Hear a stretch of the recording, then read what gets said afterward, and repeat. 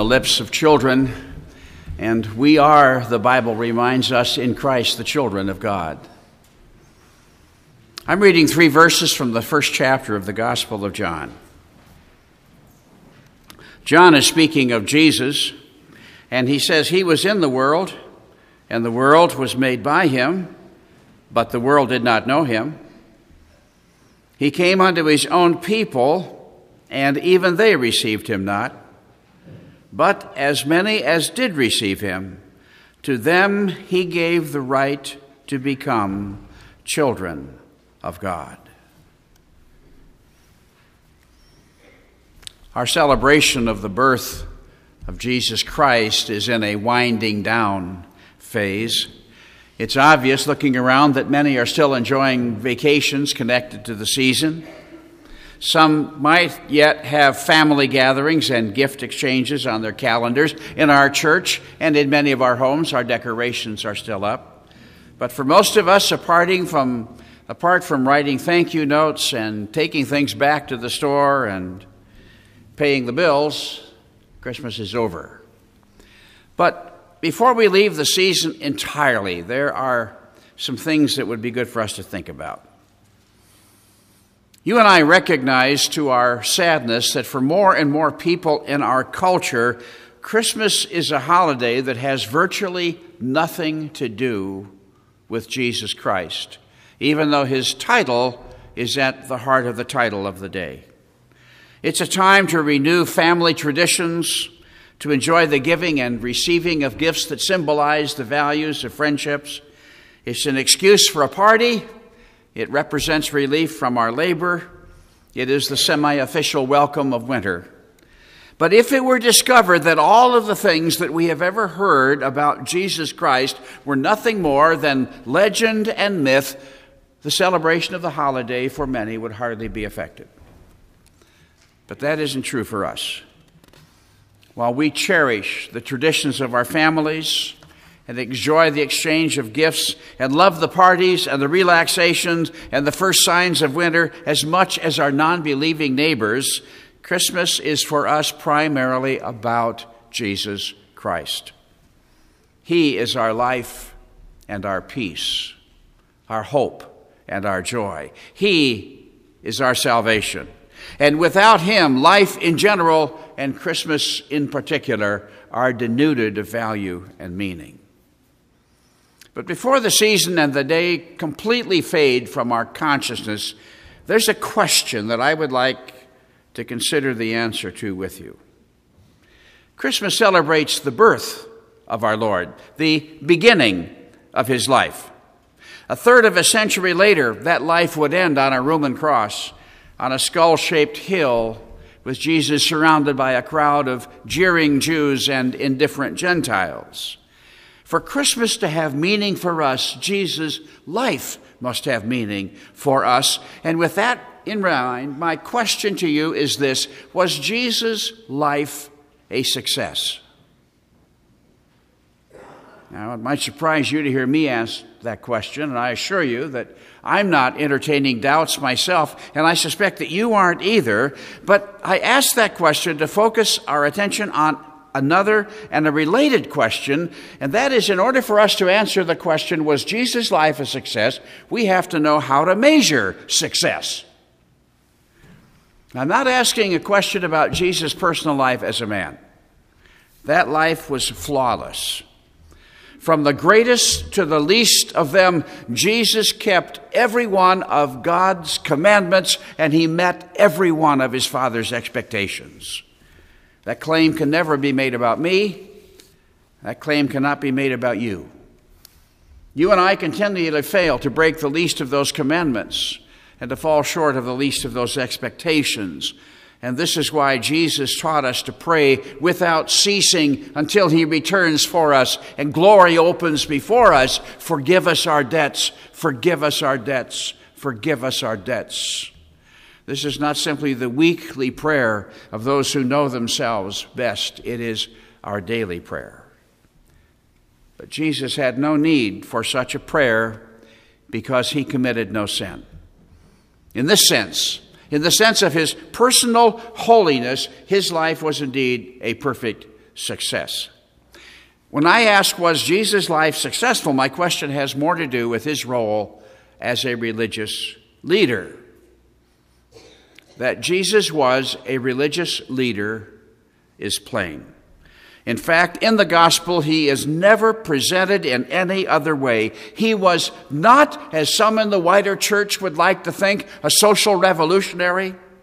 He was not a political or economic innovator. He came not to address the corporate ills of cultures. He came to a place where there was no church, as we know the church.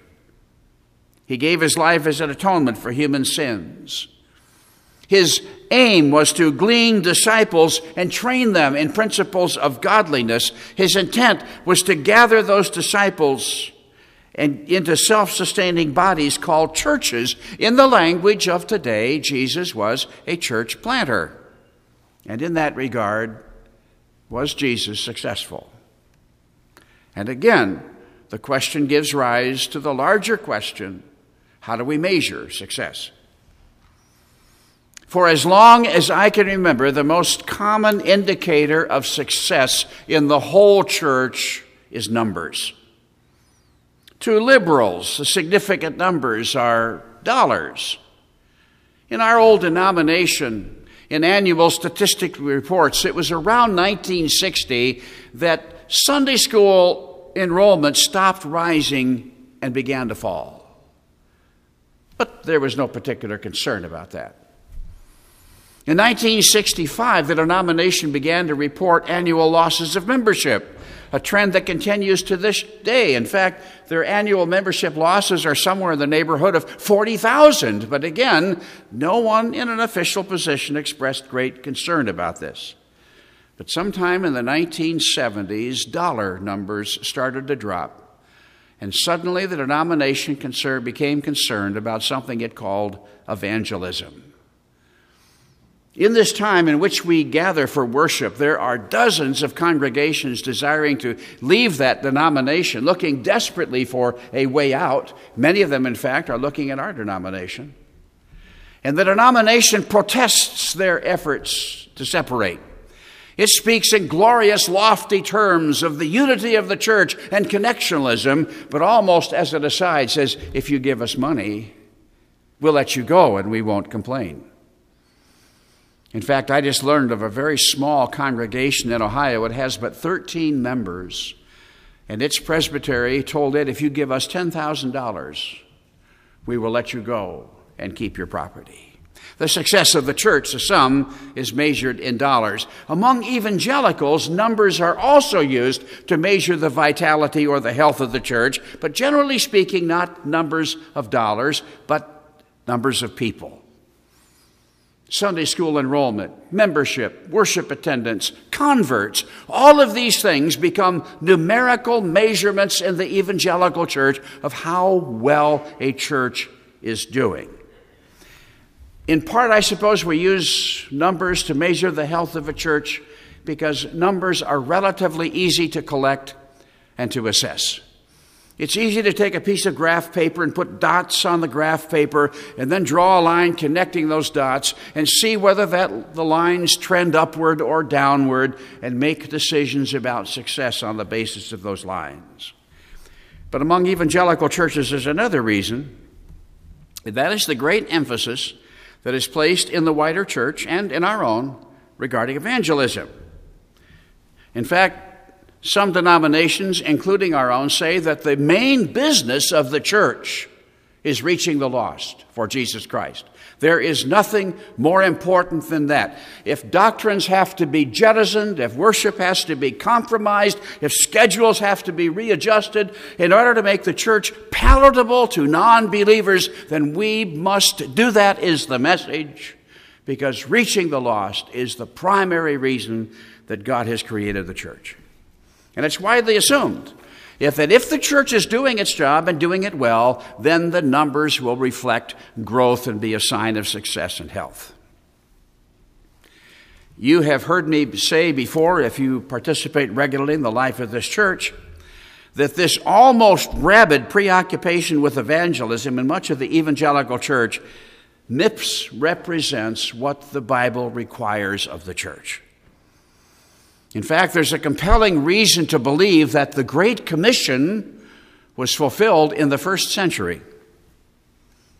And in New Testament epistles that were written to congregations and individuals, there is virtually nothing said about evangelism as the word is used in the church today.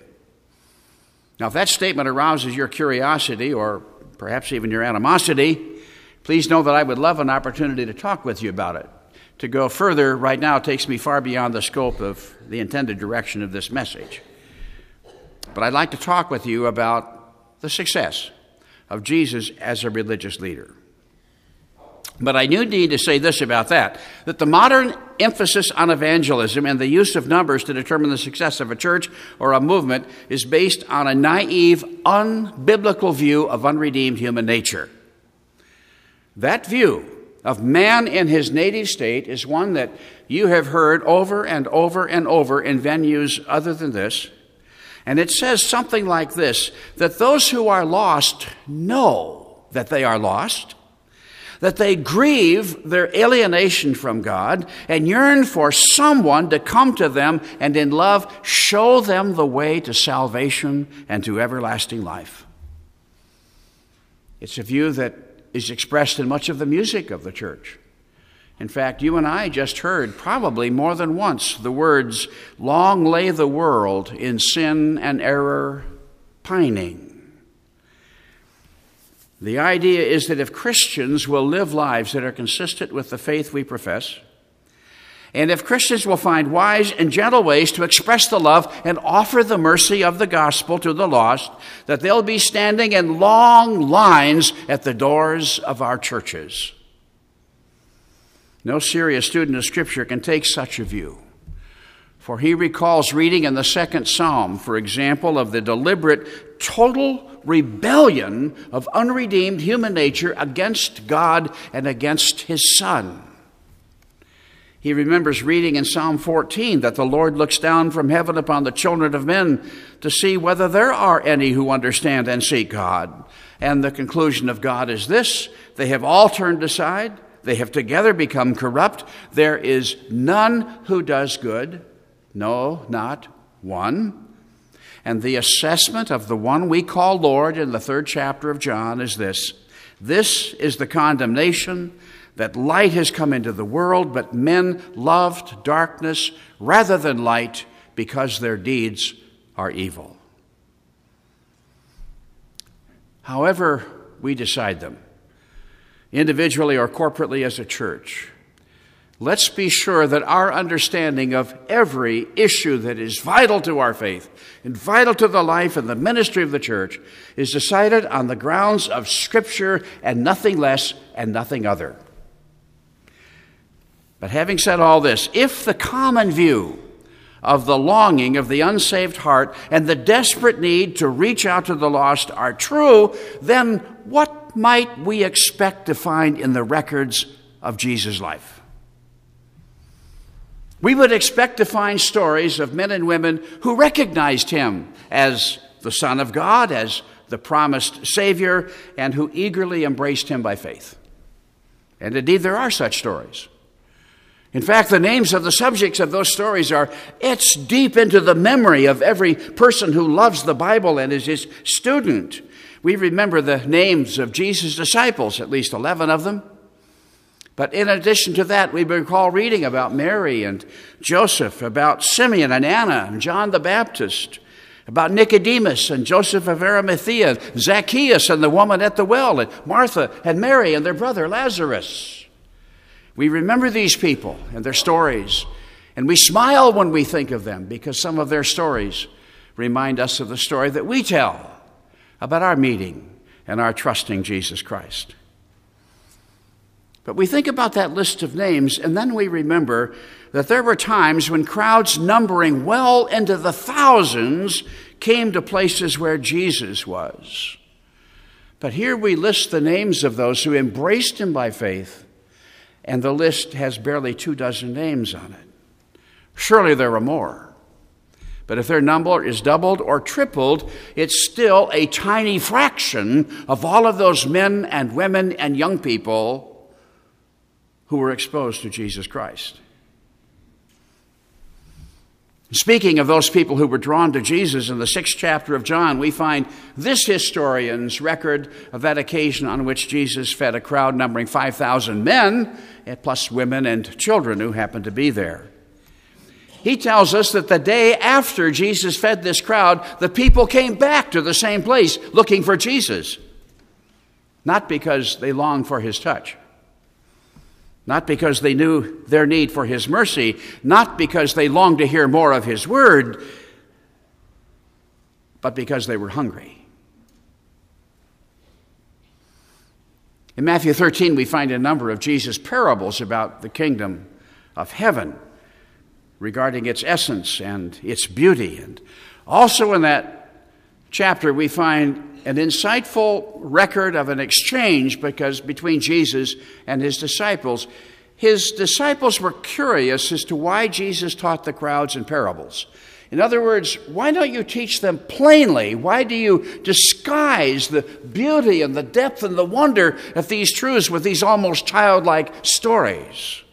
Jesus answered their question in this way.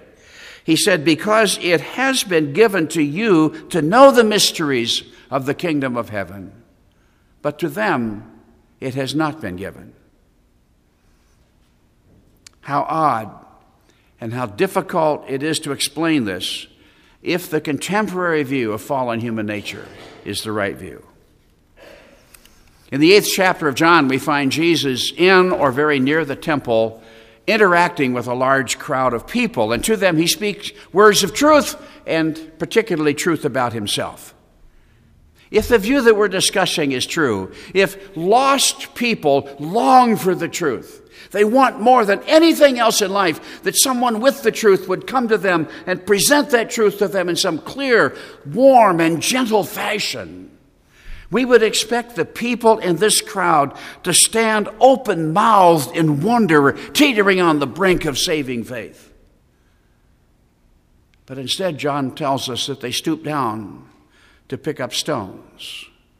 And in their hostility, there was nothing they more desired than to hurl those stones at the head of Jesus. In the 6th chapter of John, there's a similar story, but this one involves a crowd of people identified as disciples. They had followed Jesus to this point in his ministry. Jesus, of course, knew their hearts. And we're told that on this occasion, Jesus began to speak to them of the necessity of his death and the necessity of their incorporating his death into their faith, understanding that it would be a sacrifice offered for their sins. And again, if the common view of human nature is correct, we would expect to read of their tears of regret and their loud shouts of joy as their redemption drew nigh. But instead we learn that nearly en masse they turned indignantly on their heels and walked away and followed Jesus no longer. If the common view of human nature is right, we would expect to find something very different than what we do find in the records of Jesus' death. We would expect to find him dying on a cross on that ugly skull-shaped hill, surrounded by a large crowd of sympathetic friends. People standing in shocked silence, tears burning down their cheeks as they recognized on the one hand the necessity of that death and felt terrible because it was their guilt that required it, much like a congregation of believers gathering to celebrate the Lord's Supper. Instead, we read that his friends at the cross were a tiny and a silent minority, and that the majority of the crowd was made up of those who despised him, taunting him as he's died with their words and their gestures. Earlier, many of them had chanted, crucify him, and now they rejoiced at his suffering and his pending death. How do we explain this behavior on the part of non-believers if their hearts are really longing for the truth and the mercy of Almighty God? And again, if these views are true, We would expect large numbers of humble, quiet people to be counted among the disciples of Jesus when his life was over. And yet in 1 Corinthians 15, where Paul refers to the post-resurrection appearances of Jesus, his appearances here and there in that time between his resurrection and his return to heaven, Paul says after that Jesus was seen by over 300 brethren at one time. Now, Jesus was the ideal church planter. He was handicapped by no sin. Not only was there no sin in his life, there was no sin in his heart or his mind or his character. He was perfectly wise in his understanding, pure in all his ways, and to those who had eyes to see, this was manifest to them. And he was also a man who understood the needs of men and women and young people and addressed those needs as he saw them in their order of importance in his ministry. If anywhere in history success was to be expected from such a work, it was in the life and as a result of the labors of Christ himself. And yet when he took leave of the earth, his followers were only a few hundred in number. Crowds numbering in the thousands came to hear him and to benefit from his touch. Yet the largest number that could be mustered in the heady days of his triumph over the grave was barely 500. Was Jesus' life a success? If we use the standard used by much of the church in our time, it seems that we have to say, no, it was not. He was unpopular with the great mass of people. He deliberately did and said things to offend and anger them. And when his work was over, barely a handful believed his word and committed their lives to him. But at this point, we have to ask, was Jesus' life largely a failure, or are the standards of measurement that we use faulty? I'd like to close by reminding you of the words of my text, because those words have two parts. John said that Jesus was in the world, and the world was made by him, but the world didn't know him. He says he came unto his own people, and even they did not receive him. But the second part is, but as many as did receive him, to them he gave the right to become the children of God.